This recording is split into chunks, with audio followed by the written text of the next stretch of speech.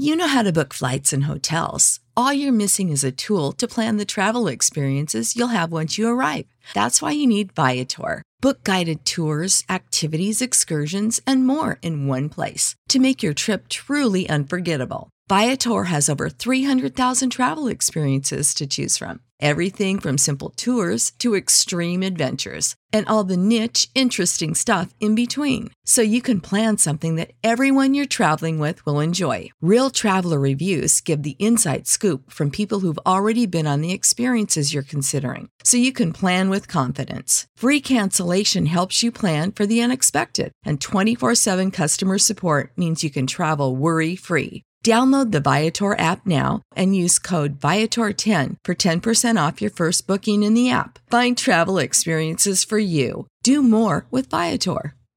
Sick of being upsold at gyms? My guy, you're currently a base member. For $90 more, I can upgrade you to our Shred membership. For $130 more, you'll be a Swole member. And for just $300 more, you'll reach Sweat Platinum. At Planet Fitness, you'll get energy without the upsell. Never pushy, always free fitness training and equipment for every workout. It's fitness that fits your budget. Join Planet Fitness for just $1 down and $10 a month. Cancel anytime. Deal ends Friday, May 10th. See Home Club for details.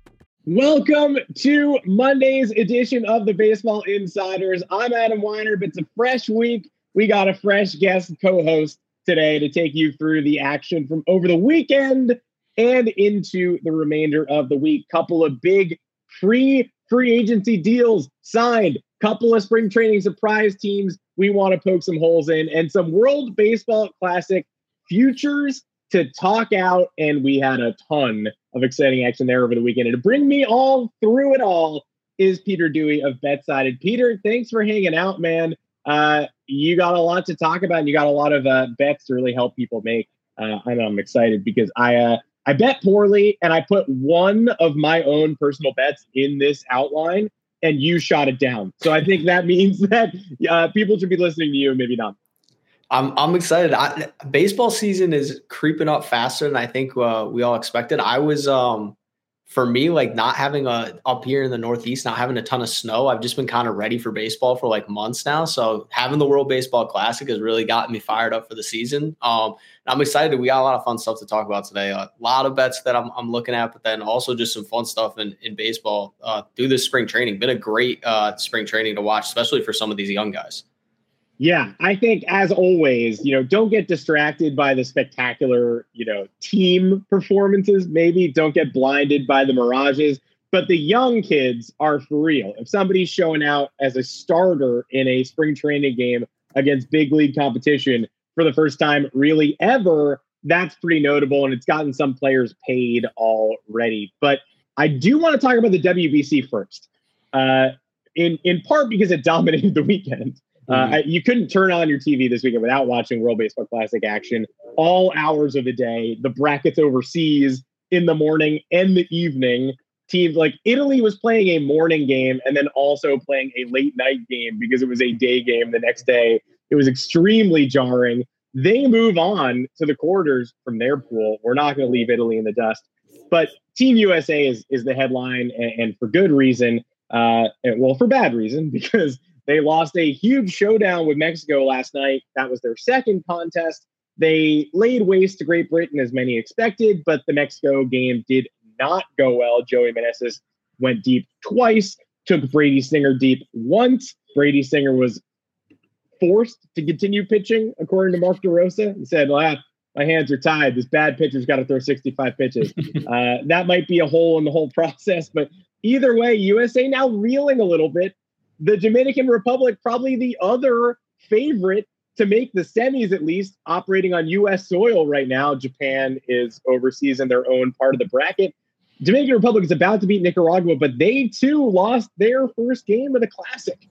So I thought we might enter this podcast saying, man, USA lineup, Dominican lineup, who's better? How can you even tell? But now we kind of have to handicap Team USA's repeat chances because there is a shot that they are a 3-1 team in their pool and are eliminated after the first group stage by tiebreakers.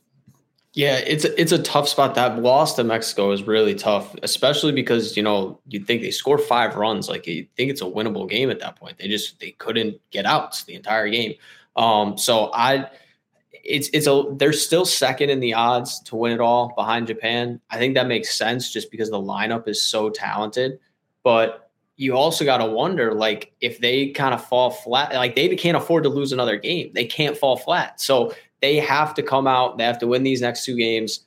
But I do think if they get through, like now after watching the Dominican Republic lose to Venezuela, like you got to think they are the favorites on that side of the bracket if they can get out of pool play, but they put themselves, in a tough spot to do so.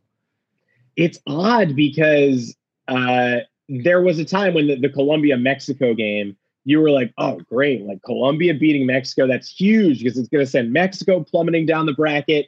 Maybe it helps the USA out, clears a little path for them. Mexico's probably their chief rival in there. Now, all of a sudden, Mexico beats the USA. It's all flipped on its head. Colombia's still undefeated. And it's looking more and more like if USA wants to get through, they might have to hope for some bracket math in their direction. How do you feel about the USA lineup versus the Dominican lineup? I'm still a little, I'm torn. I mean, and both are absolute studly all-star units. The pitching is somewhat lacking on the American side, but the lineup is probably for real for the USA squad. Yeah, I'd say that the lineup is better on the USA side. I think they just have more top line talent, like the Trout, the Mookie Betts. Like you just have more top 5 players, honestly, in all of baseball on the team. The pitching is obviously the concern for the US side. I still think I give them a slight edge just because of the lineup. Like I think you can string together, especially in this kind of a format where you can string together some innings with guys. Like it's not like you're forced to. I mean, they did it with Brady Singer, so maybe they are, but like you're not forced to throw a guy 6 innings. Like you can kind of work your way around it with who's hot at times. So. But I do like their lineup better. I just am very worried about if they get into a do or die game, like they're not going to have the best pitcher on the mound most likely. So that kind of becomes a bit of concern. Yeah. And a lot of the discourse today, because of course this is going to be American centric, the discourse is coming from within the walls of the country. But a lot of it was like, man, we can't recruit our top pitchers. Like, is the World Baseball Classic as valuable if top pitchers don't want to go? Well, Julio Urias is there. Shohei Ohtani is there. Sandy Alcantara is there. Plenty of top names, just not on the American roster. All of the Cy Young vote receivers from America are not pitching for this team from last season. Scherzer, Verlander, Wheeler, Carlos Rodon is injured, but Carlos Rodon, Garrett Cole. I mean, there's a whole lot of names that have opted out, and it leaves you deficient. It naturally leaves you in a hole. And so I asked you to power rank the 3 favorites after 1 week-ish's worth of competition. I think those are still USA, Dominican Republic, and Japan. And you still had USA second in the betting odds. But I think Japan, with the rest they're able to get to, considering they're not really getting battered on their side of the bracket, has to be the favorite. And it seems like you agree. Yeah, right now they're the favorite in the betting odds. And I think they have to be the favorite. I think also just from just a simple bracket standpoint, like they don't have to run into the US or the Dominican Republic until the final. So from a betting perspective, it's just an easier path. Regardless, those teams are going to have to play each other if they want to get to the final at some point. Japan will not have to play either one of them. I just also think they ran through their pool play, just absolutely dominated it.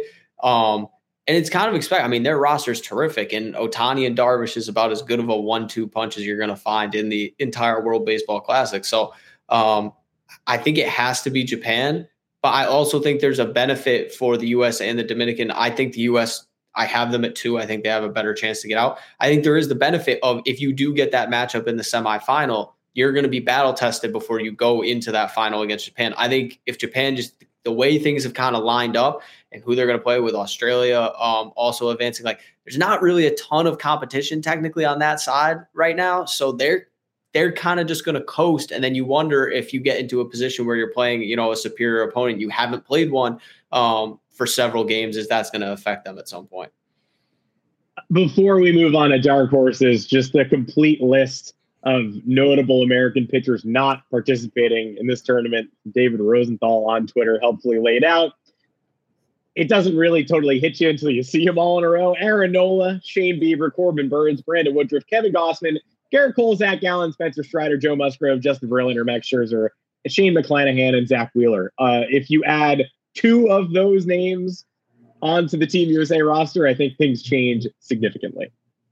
100%. It's crazy that all those guys are opted out. It's insane. It also makes you, because you watch the rosters get released. Kershaw also not participating due to injury. You watch the rosters get released, and Team USA, we're sort of conditioned to be like, well, USA just doesn't have the arms. Like, that's their main deficiency. And like, no, there are plenty of American pitchers who are gods. They're just not here, and they never are. Yeah.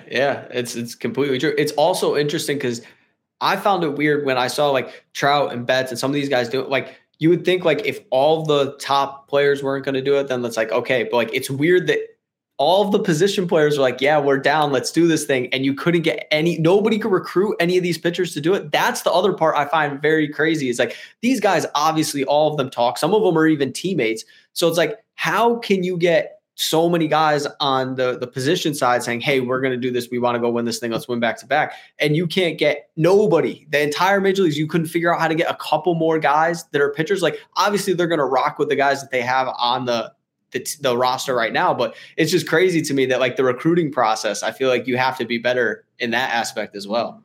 And we've never known more about pitcher science than we do today. So you feel like if these guys are nervous or skittish about starting early, and I understand that, but they would be at spring training if they weren't here, right? So it's not like they'd just be sitting and stewing and in cryo chambers. They'd be pitching and getting ready for the season. And we have so much advanced tech. We have all these people, like so many people are so good at conditioning a pitcher's body nowadays. You would think that if somebody declared to their training staff and their personal assistants in December, I want to pitch in the World Baseball Classic for Team USA, do whatever you can to get my body ready ahead of time, that they would have been able to come up with some sort of training regimen that would have gotten it done. And obviously, your Burner, great point. Like, Scherzer and Verlander got paid. They've got titles. They've got rings. They've got it all. They just didn't want to do this.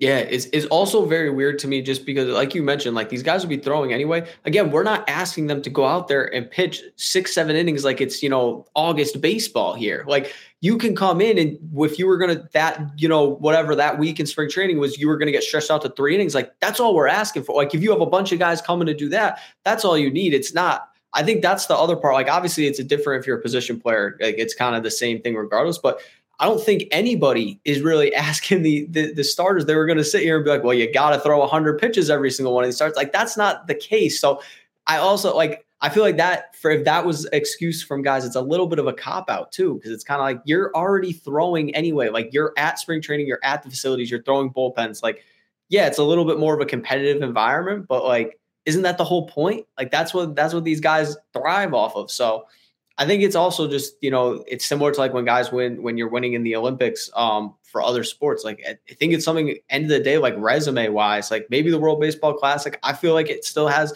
similar value. Like that, I think resume wise, when you're looking at a Hall of Famer, and especially the way the Baseball Hall of Fame is with how hard it is to get in, like, why wouldn't you want everything you possibly can have on your resume to get you there? And guys like Scherzer and Verlander, they're already there. So they don't have to do anything more. They're already there. So I don't know why it's not more of a consideration. Yeah, I do want Scherzer and Verlander, though, to be like, don't they want to be gunslingers? Don't they want to be Captain America? Don't you want to feel like they want to intimidate opposing hitters? Like, no, just like, hey, dial me up. Whatever day it is, I'm going to come out there. I'm going to throw smoke. But instead, they're ducking this challenge. And great point equating this to the Olympics, because I feel like the crowds we've seen at this WBC and the enthusiasm and the intensity and the big names participating globally, it does feel like far more of an event than whatever baseball ends up getting played at the Olympics. A lot of amateurs, a lot of people who in the middle of the season can't make it. Like last Olympics, it was like retired Todd Frazier and without a team, David Robertson. And now you've got much bigger names. It does feel like it's beginning to be a prove it thing, and the USA pitchers are not proving it. And I had a friend reach out to me over the weekend and say, is it just me? Like, did people always take the WBC this seriously? Were the rosters always this stacked? And I had to look back at it because you remember David Wright, you remember Jeter and Rollins, and I looked back and John Grabo was in the USA bullpen in 2009. So the answer is no. It used to be even worse. The USA team is maybe behind other curves, but it definitely is. There's still strides need to be made, but it's taken significant steps forward over the past couple of cycles.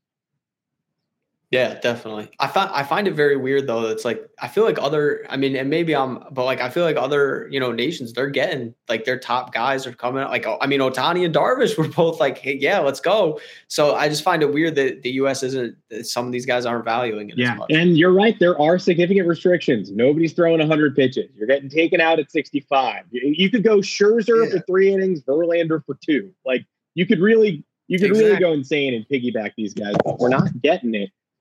Before we move on to the quick hitters, what dark horse teams are you eyeing for a potential surprise run here? Because my whole view of this tournament was sort of upended by Venezuela, and I know we all have a lot of darlings, but who are you looking at who could make a real noise into the quarters and semis and potentially the finals?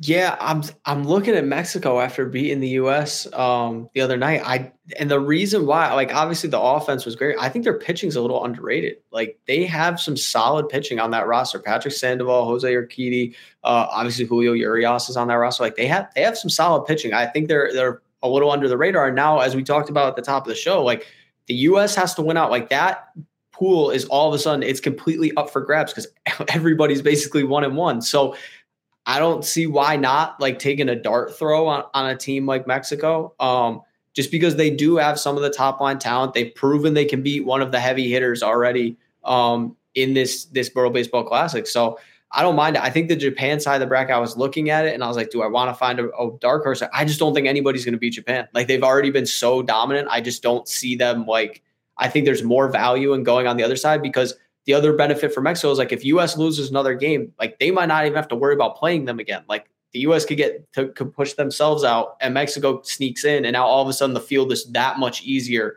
compared to what it was expected. And Japan still has an ace in reserve, someone they haven't even pitched yet, who they've got basically locked down for the next round. So that should make everyone terrified. The Netherlands was sort of this team the last couple of cycles where you look up and they're in the semis again, and you're like, all right, Bogarts, Profar, like Andrelton Simmons in his prime, it makes sense. They're already out. Italy did the damage. And so obviously, Burner said it right. Mexico's a scary team. I think Venezuela is a very scary team. Even without Ranger Suarez, you still got Pablo Lopez, Jesus Luzardo, and Martin Perez in that rotation. That's a real rotation. Any of those guys can make the All-Star team in any given year. And the offense is obviously quite filthy. But Italy is the darling dark horse. You can't discount them and their Nespresso machine. Manager Mike Piazza seems to be a little more prepared to handle his responsibilities than manager Mark DeRosa, I would say. Just a little bit. Yeah, I think it would be fun. I would love to see a dark horse make it to the final, but just like for the intrigue. But I also feel like a lot of people, myself included, I kind of want to see the Japan-US matchup in the final. I feel like it has to happen, but now I'm a little worried about the U.S. I won't lie. Munetaka Murakami on the Japanese team too is like, we've all heard about Roki Sasaki, and we're seeing it in person this week. But those two guys on offense and on the mound for Japan are very much going to be the next like Ohtani level hype. If anyone can get to Ohtani level hype, they're the dudes. They're still a couple of years away, but yeah, you definitely want to see them face off against big league competition if you get the chance. I will be in Miami for the second quarter and the first semi next weekend. And the way things line up, USA, if they advance, we're supposed to play that final quarter no matter what. That's the way they've structured the bracket. So the US will play Saturday if they make it out of their pool. But if they don't make it out of their pool, they will not. So a lot hinges on that. Save big on brunch for mom, all in the Kroger app. Get 16-ounce packs of flavorful Angus 90% lean ground sirloin for $4.99 each with a digital coupon. Then buy 2, get 2 free on 12 packs of delicious Coca-Cola, Pepsi, or 7-Up, all with your card. Shop these deals at your local Kroger today, or tap the screen now to download the Kroger app to save big today. Kroger, fresh for everyone. Prices and product availability subject to change. Restrictions apply. See site for details. That would be pretty sweet, though. That would be awesome to get to see. I'm excited. I got my Andrew Miller 2017 WBC jersey. It's packed. It's ready to go. And it would be very embarrassing to wear it to Dominican Republic, Colombia. So let's maybe get our act together. We'll see. Let's move on to a couple of quick hitters. Let's beat the shift with these for just a couple of minutes apiece. We did have some deals signed on the big league side this weekend.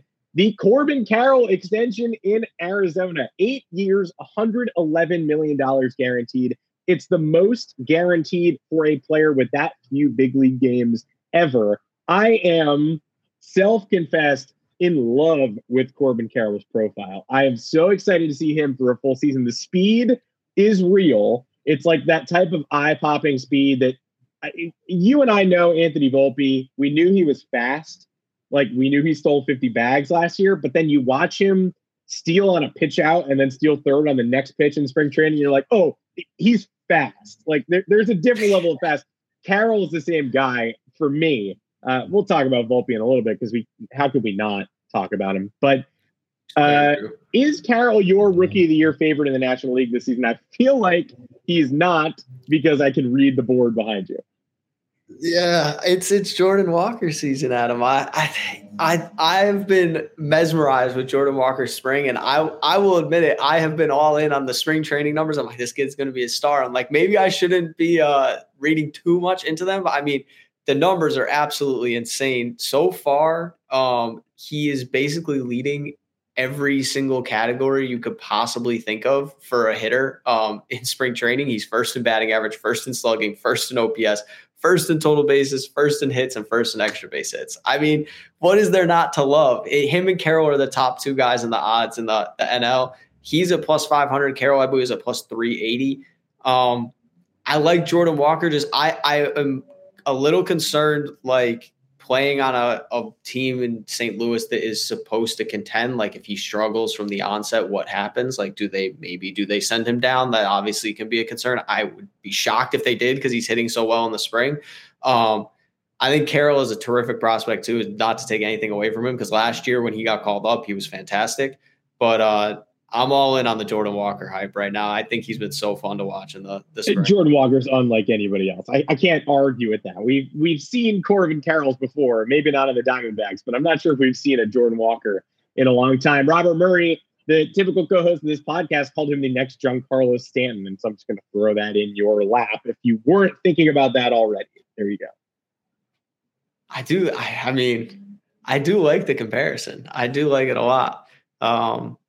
Hopefully he's a better fielder than Giancarlo, because Giancarlo is at this point in his career, it's tough to watch him anywhere else but the batter's box. But yeah, I don't mind that comparison at all. I don't mean to make Jordan Walker boring either. This is the baseball nerd in me. It's just the most effortless singles of all time. Like, obviously the power's insane, right? Like, it goes light tower. We get it. But the velocity on these singles and just the ease with which he is lining 105 mile an hour balls directly in center field, like, all right, I'll do that too, like, has really captured me this spring. Before I ask you your thoughts on the D-backs over under, let's gush Volpe for a second. Like, I don't want to leave you hanging and not talk about Anthony Volpe or Jason Dominguez, neither of whom are probably going to make the opening day roster, but Volpe is going to come up by the end of April, you'd have to think. And Dominguez by the end of the season, if he keeps at it like this. He is the most talented looking hitter in Yankees camp right now. And he's someone who last year, I think the people who don't follow prospects would have called him a disappointment because he wasn't hitting 360 with a 500 OBP, Mike Trout style at single A. Have both of those guys caught your eye? And when are you targeting their arrivals for mentally? Because I'm preparing for Volpe at the end of the month. Yeah, to be honest with you, I might be crazy. I wouldn't be surprised if Volpe makes the opening day roster. The one thing I was looking at, and not to completely go straight into the betting odds, but he's now plus 700 to win AL Rookie of the Year. And if Vegas knows something, like they know something, obviously you can win Rookie of the Year without playing, the first month or so of the season. But it just seems at this point like the Yankees, I think we've talked about this before too. Like, if you're going to have these guys, the Volpes and the Perazzas, like if you're not going to play them, what are you doing? Like, if you're not going to play them and you're not going to trade them, sending him to triple, like he is clearly showing he can play at the major league level. So it's like, why not see? And if he starts slow, he starts slow. And I don't want to compare him to Derek Jeter because it's just not fair, but like they let Derek Jeter go through the growing pains and look what happened. They let other guys go through the growing pains. Aaron Judge go through the growing pains and look what happened. Like you have to give these guys a shot. I think a lot of the Yankees prospects the last like few years, these top guys, the Clint Frazier's of the world, they kind of went into a rough patch and the Yankees were so quick to have a hook on them. Granted, they were trying to compete for a World Series, but when you do that, you're killing guys' confidence. You're also just killing their trade value, all of that stuff. So Volpe has looked like completely the real deal to me. I would be extremely disappointed if him or Peraza wasn't the opening day shortstop. I think that it has to be one of those two guys. I think Dominguez, like Matt, I thought, there's no way this year he gets called up. And now I'm starting, like, he just looks so much more disciplined as a hitter. I think that has been really impressing to me. And then obviously like just the sheer ability to he crushes the ball when he gets a hold of it. So it's like, I could see maybe end of the year, especially, injury wise with the Yankees, you never know what's going to happen in the outfield. Like the closer these guys are, it's the box office, but it's also like, if these guys are that talented, you've invested so much into them. Like, why not play them? We're supposed to be a part of the core all along. Like, why not? You lose a bit of gravitas as a franchise if you stay out of the shortstop market for 2 straight years. Then you do this whole Volpe PR push where it's like, oh, he's tipping his cap to Lou Piniella. Oh, he wants to learn from Willie Randolph. Oh, he's like, you're not saying he's Jeter, but not saying he's not. And then you're like, obviously that's a AAA player. Like you put him on the AAA roster to start the year. You lose a little bit of that, wiggle room that people are currently giving the Yankees. Who's the favorite for American League Rookie of the Year while we're at it? I gotta look. That's it's probably Gunnar, right? It was Gunnar. He was like plus 285, which is crazy. Another guy I'm excited to watch this year because he was very fun when he got called up last year. Let me find. But to me, it's kind of crazy.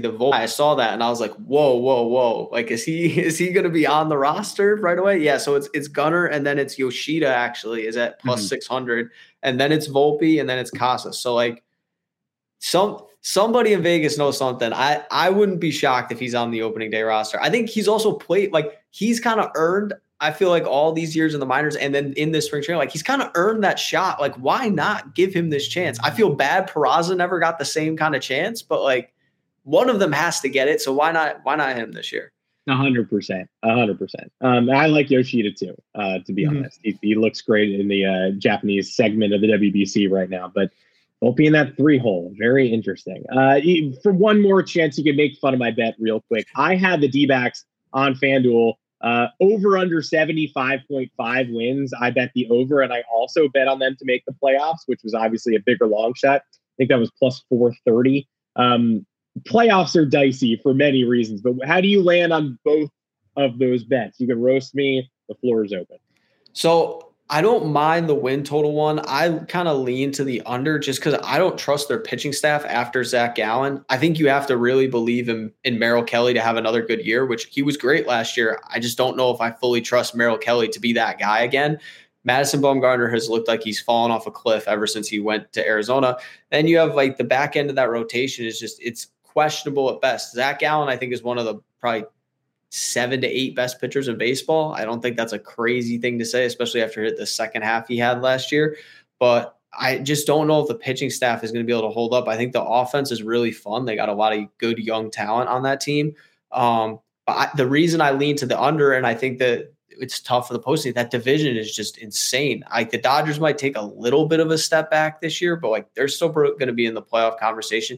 Obviously, the Padres are trying to win a World Series. They went all in. And I think that the Giants are going to be fine. I think last year they were still a 500 baseball team, and they didn't really do anything differently from last year to this year. So Colorado is probably going to stink again. I'm not going to toot their horn at all, but I think Arizona finds itself like, can it be better than the Giants this year? If so, now maybe you have a shot at that final wild card spot. But if not, I think that if the Giants are hovering around a 500 baseball team, 73, 74 wins, like it's not a terrible season, but that's probably where they end up. Keep an eye on a potential midseason talent infusion in the rotation too from top pitching prospect. And I'm really sorry, but I do not know how to pronounce his name. It really looks like it's Brandon Pfaadt. I don't think it is. It's Pfaadt. He dominated last year, struck out 218 men in 167 innings across time at Double-A Amarillo and Triple-A Reno. He's a top 30 prospect in baseball, according to Baseball America. But Baseball Reference doesn't have a name pronunciation, and I just want somebody to say it out loud because it could be Fott, which is also bad because it kind of sounds like fart. It could be fat. I need to know because I definitely, before he makes his MLB debut, somebody has to tell me. Yeah, that's true. I feel like he's got to be in camp with them, right? I wonder if I got to listen to a Diamondbacks broadcast now. That's what I'm gonna have to do just to hear when he's pitching.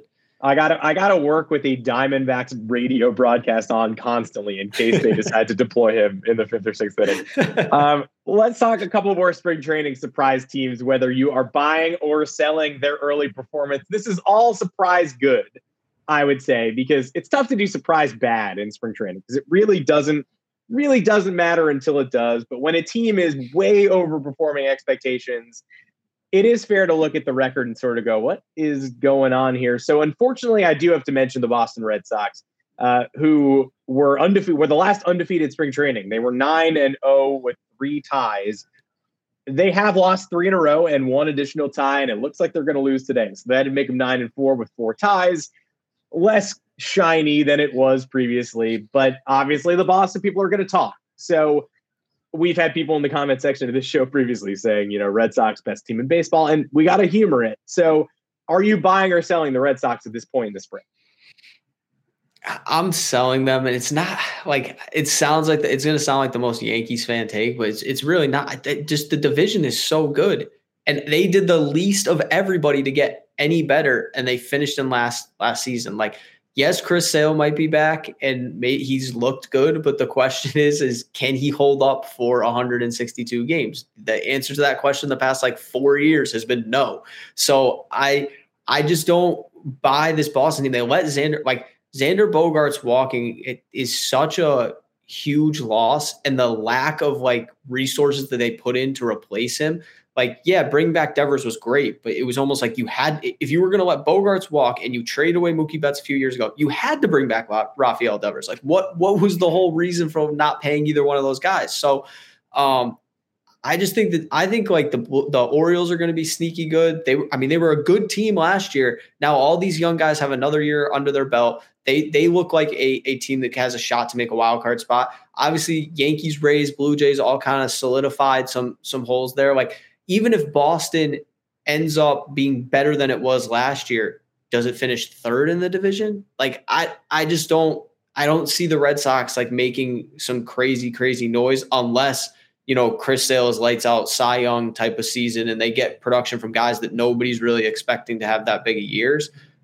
So I lean with, I'm just going to sell them just because I think the AL East is just too tough. It's happened before. We've seen this team do a bunch of nonsense out of nowhere. But you're right. The people who are fueling this spring run are like Raimel Tapia, Narciso Crook, and top prospect Ceddanne Rafaela. It's guys you're not going to see in the regular season. Reese McGuire has been encouraging, sure. But it's, with Kike away at the WBC, Yoshida away, Justin Turner now injured. I think the pitching injuries for the Red Sox are a lot more important than their 7th outfielder hitting well against middle relief. James Paxton is already hurt.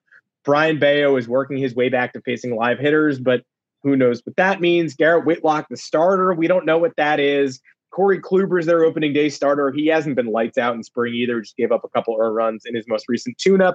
Chris Sale is not going to start on opening day for whatever reason. Alex Cora said that's great. I don't know. It feels like the Red Sox have some very annoying spring depth. But now that they're not undefeated in spring anymore, I'm not sure you're going to hear the same boasting from them. What about the Kansas City Royals, who actually have a better record in the spring than the Red Sox do? It's tough to buy or sell because we just don't know what the expectations are. But what are you seeing from the KC Royals?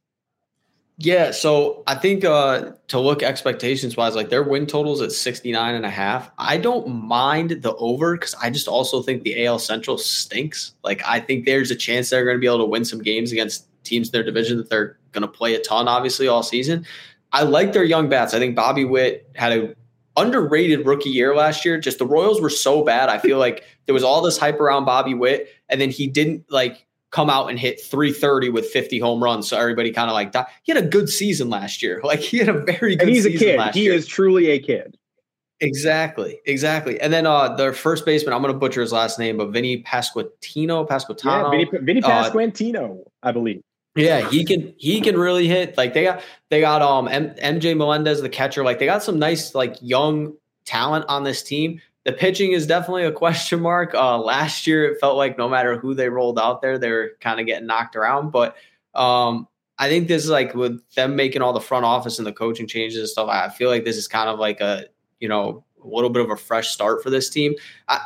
In that division, last year, I thought the White Sox were going to absolutely run away with the division. That did not happen. So I think anything is up for grabs in the AL Central. Like Detroit's not that much better. Minnesota's really not that much better. Like everybody kind of made some moves, but I mean, if you're going to tell me the White Sox brought in Andrew Benintendi and now they're going to win 100 games, like it's just not, that's not the case. So I think Royals probably aren't a playoff team, but like 69.5 wins might be a little low. Maybe they push 70, 75, kind of start getting this thing back in the right direction. Because it feels like ages ago that they were, the World Series team Royals, but it really wasn't that long ago. Like it feels like it was like 2 decades ago to me at this point. Well, because they're all retiring now. Like Eric Hosmer is the biggest joke in baseball at this point, that weird contract. It probably shouldn't be, but he is. Lorenzo Cain is retiring on a 1 day with the Royals, putting on that uniform for the final time. So they're acting like it was 2003, but it was 2014-15. They are 14-2 in spring training, which is just, it is absurd. It pops off the page a little bit.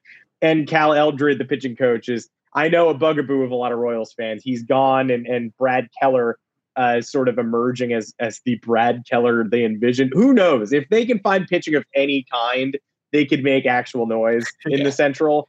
The Cubbies I want to touch on too, because they're on a winning streak, and they have former Yankee Hayden Wesneski sort of driving that rotation conversation. So they have the kids. Pete Crow Armstrong is showing out, not this year, but next year. Kevin Alcantara, another former Yankee, was showing out before he was demoted to minor league camp. And they sort of did a little hybrid go for it this offseason. They get Dansby Swanson in there. Nico Horner is sort of a projections favorite in the middle infield. There's a lot of overflowing talent. Maybe this is finally the year of Seiya Suzuki. Who knows? Because he's battling an injury already. But the Cubbies are hot, and the Cubbies have been fueled by that rotation. Where do you stand on them? Yeah, it's definitely going to depend on some of their young arms. Like you mentioned Wisniewski. Like if he can have a really good year for them this year, I think, that helps. Like Marcus Stroman had a pretty good year for them last year too. I don't think he got as much credit as he deserved probably last year. But I feel like we talk about like, I hate to keep using the same point, but like division strength matters because you play so many games against your division. NL Central is not very good. The Reds are terrible. The Pirates are terrible. The Brewers have kind of like, I don't know what they're trying to do. They're trading away guys at the deadline last year when they were in the playoff conversations. So who knows? Maybe this is the year they trade away Brandon Woodruff at the deadline. Like you never know. So I think the Cubs, they have a shot. I think just because of the extra wild card spot, like there's the NL East is really tough. But maybe if the Giants take a little bit more of a step back than we expect, like does that open up, a little bit more wiggle room for the Cubs? I think some of their young guys, like they have some really good young talent on this team. I just think that the question is whether or not, the pitching, one, can hold up for the whole season.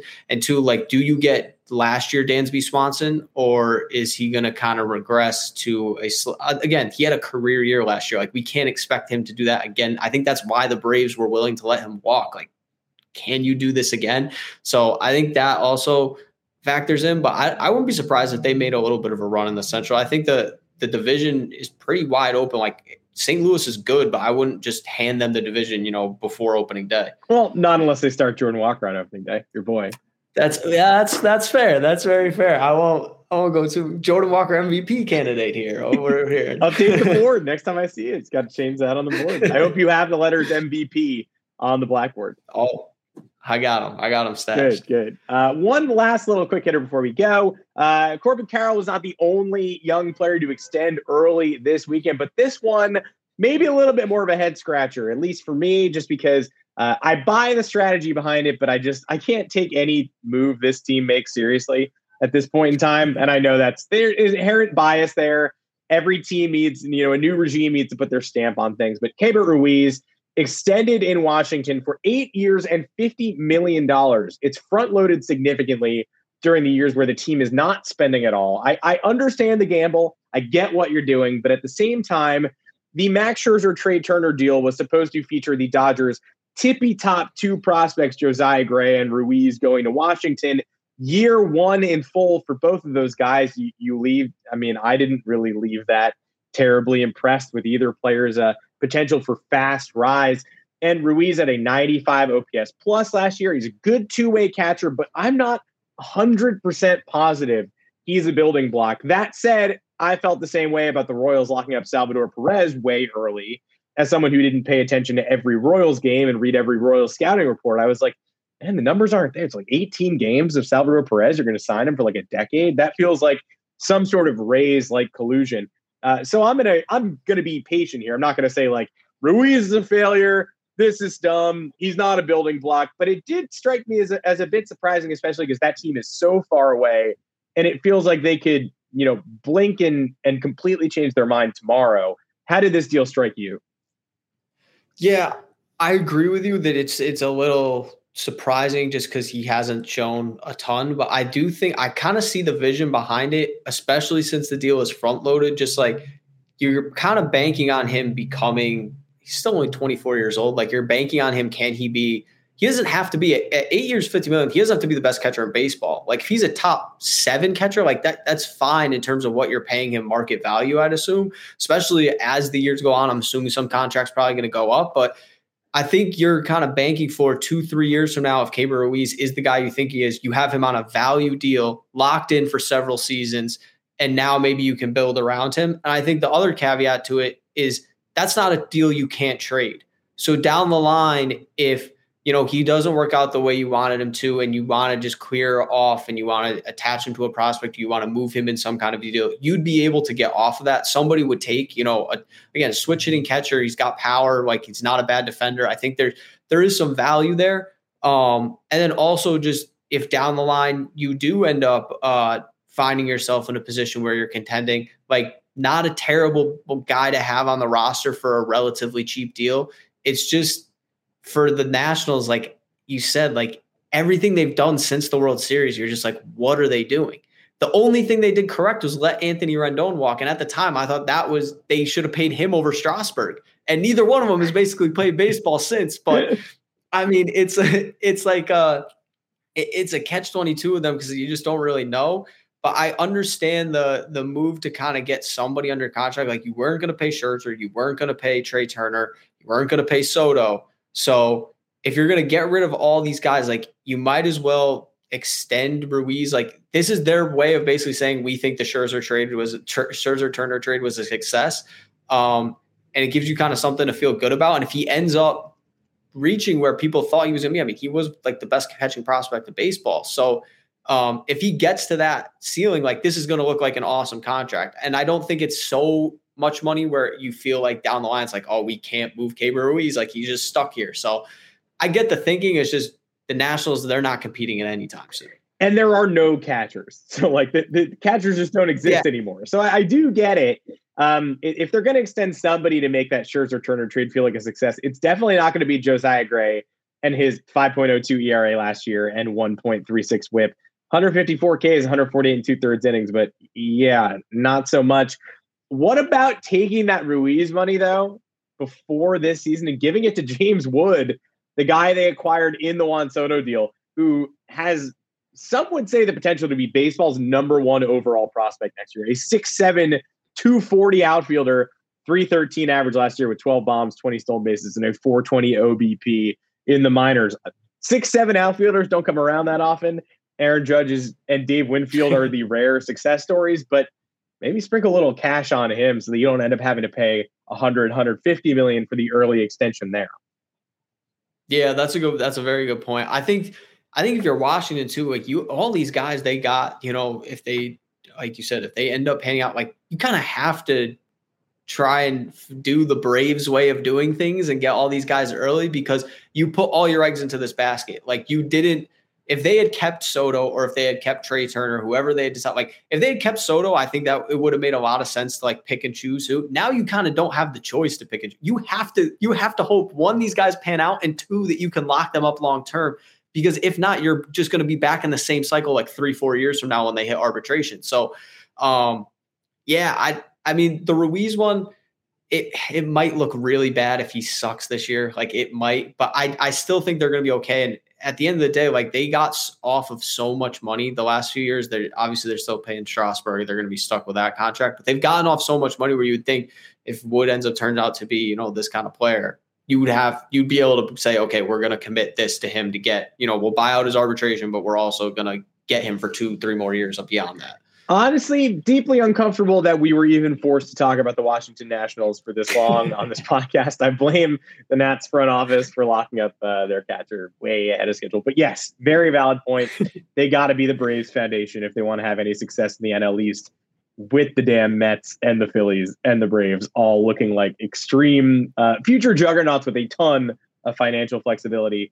Best of luck to the Washington Nationals. That is it for this edition of the Baseball Insiders with my special guest co-host, Peter Dewey. We even stuck some Yankees in there that was not in the initial timeline for the show. And that's how I get you. That's how I get our viewers. I love to trick our viewers.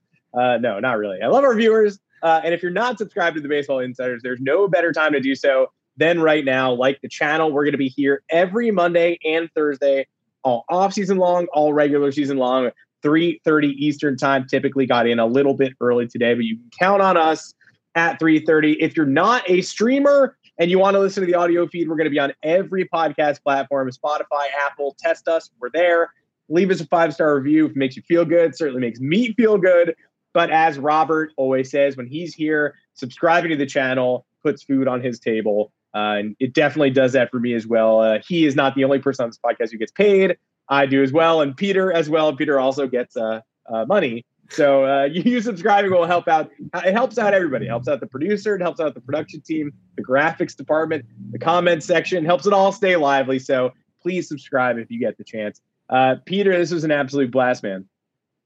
Yeah, this is awesome. Thank you for having me, man. It was very fun. All right. Take care. And we'll see everybody again on Thursday with an all-new episode. Thanks, y'all. Did you know a 2018 study showed half of prenatal vitamins tested had unacceptable levels of heavy metals? I'm Kat, mother of 3 and founder of Ritual. When I was 4 months pregnant, I couldn't find a prenatal I could trust, so I created my own.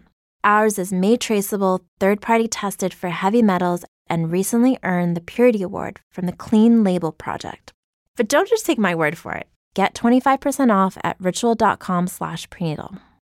When you need mealtime inspiration, it's worth shopping Kroger, where you'll find over 30,000 mouth-watering choices that excite your inner foodie. And no matter what tasty choice you make, you'll enjoy our everyday low prices, plus extra ways to save, like digital coupons worth over $600 each week. You can also save up to $1 off per gallon at the pump with fuel points. More savings and more inspiring flavors make shopping Kroger worth it every time. Kroger, fresh for everyone. Fuel restrictions apply.